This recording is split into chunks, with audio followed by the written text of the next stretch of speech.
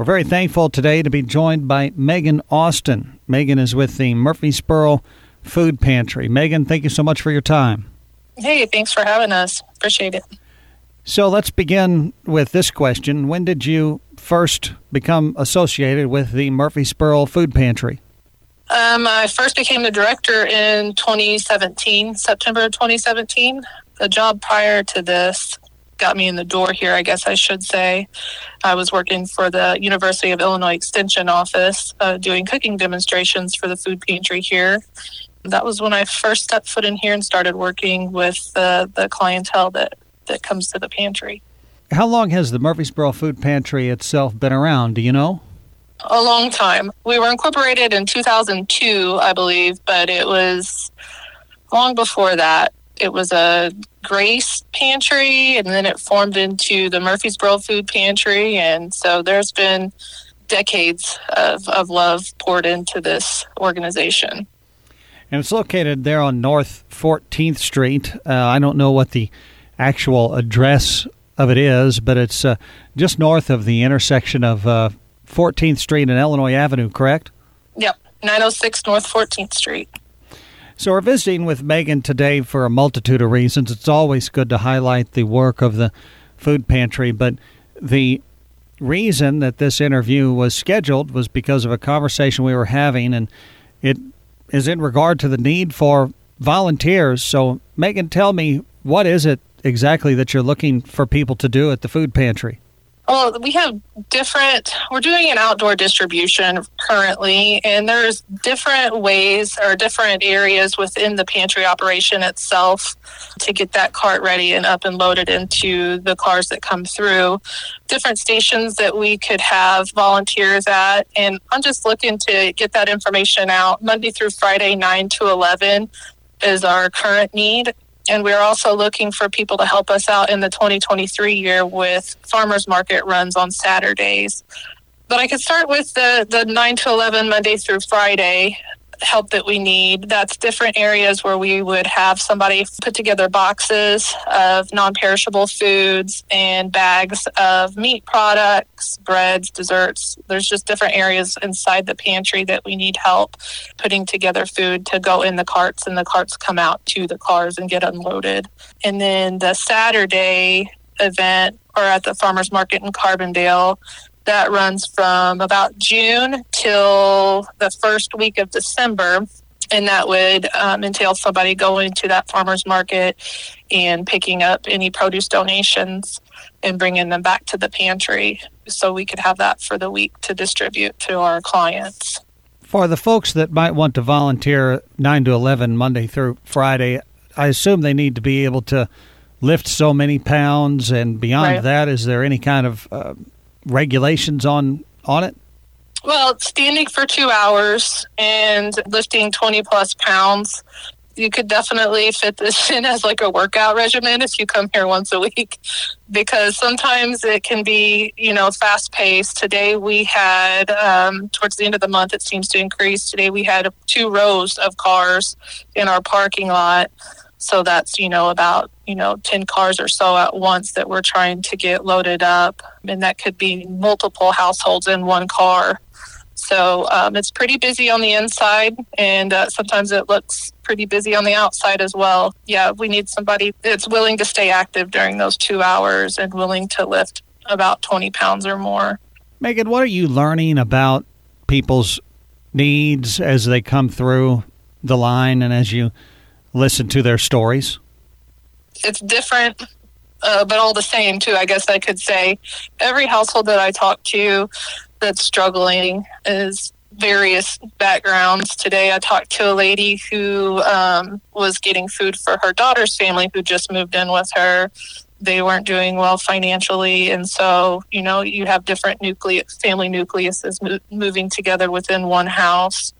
If you've got the different next house that I talked to might have teenagers in the house, and what we give them is, even though we give them a full cart full of food, if you have teenagers in the house, that doesn't stretch very far. So they're finding, with the increase of food costs in the grocery stores, they're hard-pressed to keep up with the food consumption of the kids and the family members. So they come to us in hopes that we could help them with their monthly budget.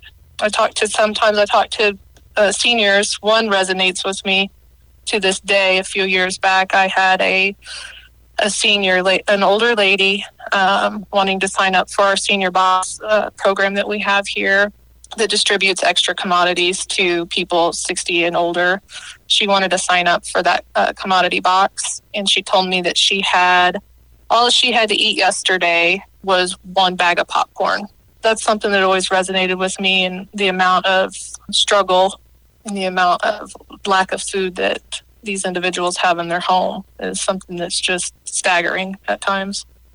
Megan Austin is with us. She's the director of the Murphysboro Food Pantry. They are searching for volunteers to help them Monday through Friday from 9 to 11, and also on Saturday mornings to make runs to the Carbondale Farmers Market, as many of those vendors donate food to the farmers market, and those perishable items obviously are perishable, and so there's a need for them to be restocked regularly. People listening to this may think to themselves, well, I haven't thought about the food pantry in a while. Maybe I ought to donate some money or some food to the food pantry. One, if somebody just simply wants to donate some money, how do they do that? Two, if somebody wants to donate some food to the food pantry, what is it that you need? Yeah, so if somebody's looking to donate a monetary donation, they could send it to our P.O. Box. That's P.O. Box 671, and they could send it there, or they could drop it off during our distribution hours. I'm usually here 8 to noon, Monday through Friday. In the afternoons, it gets a little choppy, and if they're wanting to do the same with food donations, they could drop it off during that time, or we have a donation bin off to the left of our double doors at the pantry that gets checked regularly. Best bet, I tell people just to give me a call. If it's after hours, check and see if I'm in, because I'd like to talk to the donors as well, and possibly let them look through the pantry and see what our operation looks like on the inside, especially if somebody's coming to volunteer too. That way they can have an understanding of what it is they're getting into. And a lot of people don't realize how big our building is and what our storage space looks like. So they get a better sense of what their support looks like and what their support can do if they go through with a little tour and conversation. And if someone does want to volunteer, should they just call the food pantry, or is there some other way to get a hold of you? Yeah, they can call us at 618-684-8258. Find me on Facebook, find our pantry on Facebook. We get messages, and respond really quick with those. And so, you can get a hold of us those couple ways. Obviously, you do your job because, well, it's a job, and you have responsibilities to report there. But as you mentioned, you've been there since 2017, so you've been there 5 years now or so. Mm-hmm. How do you stay encouraged in the work, or is that even something that you have to do? Is the work just sort of self-fulfilling? Encouragement comes from the need.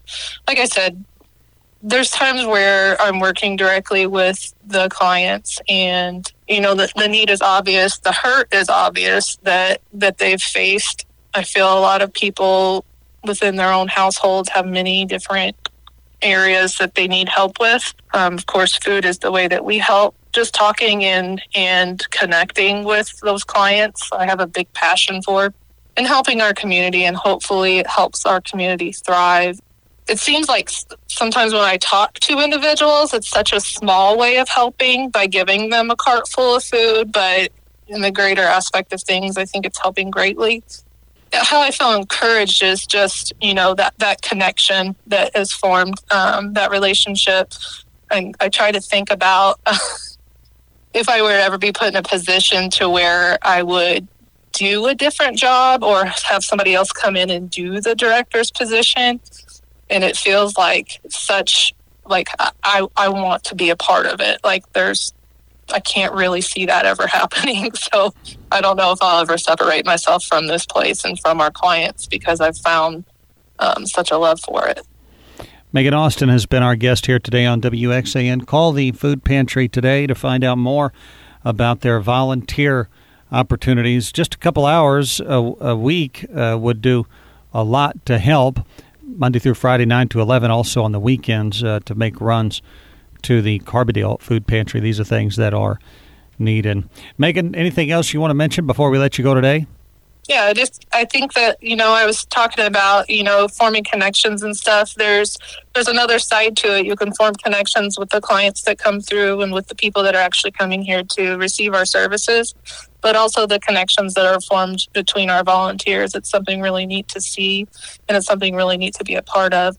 So I think, it's twofold. You're getting fulfillment by helping others that are relying on our services, but you're also getting fulfillment in making connections and building new friendships. And it's very much a family atmosphere here. So I think that anybody that's wanting to put in time to become a volunteer to help serve the clients, they'll find that when they come. Megan, thank you so much for your time, and we'll be sure to catch up with you again soon. Yeah, thank you so much for the time.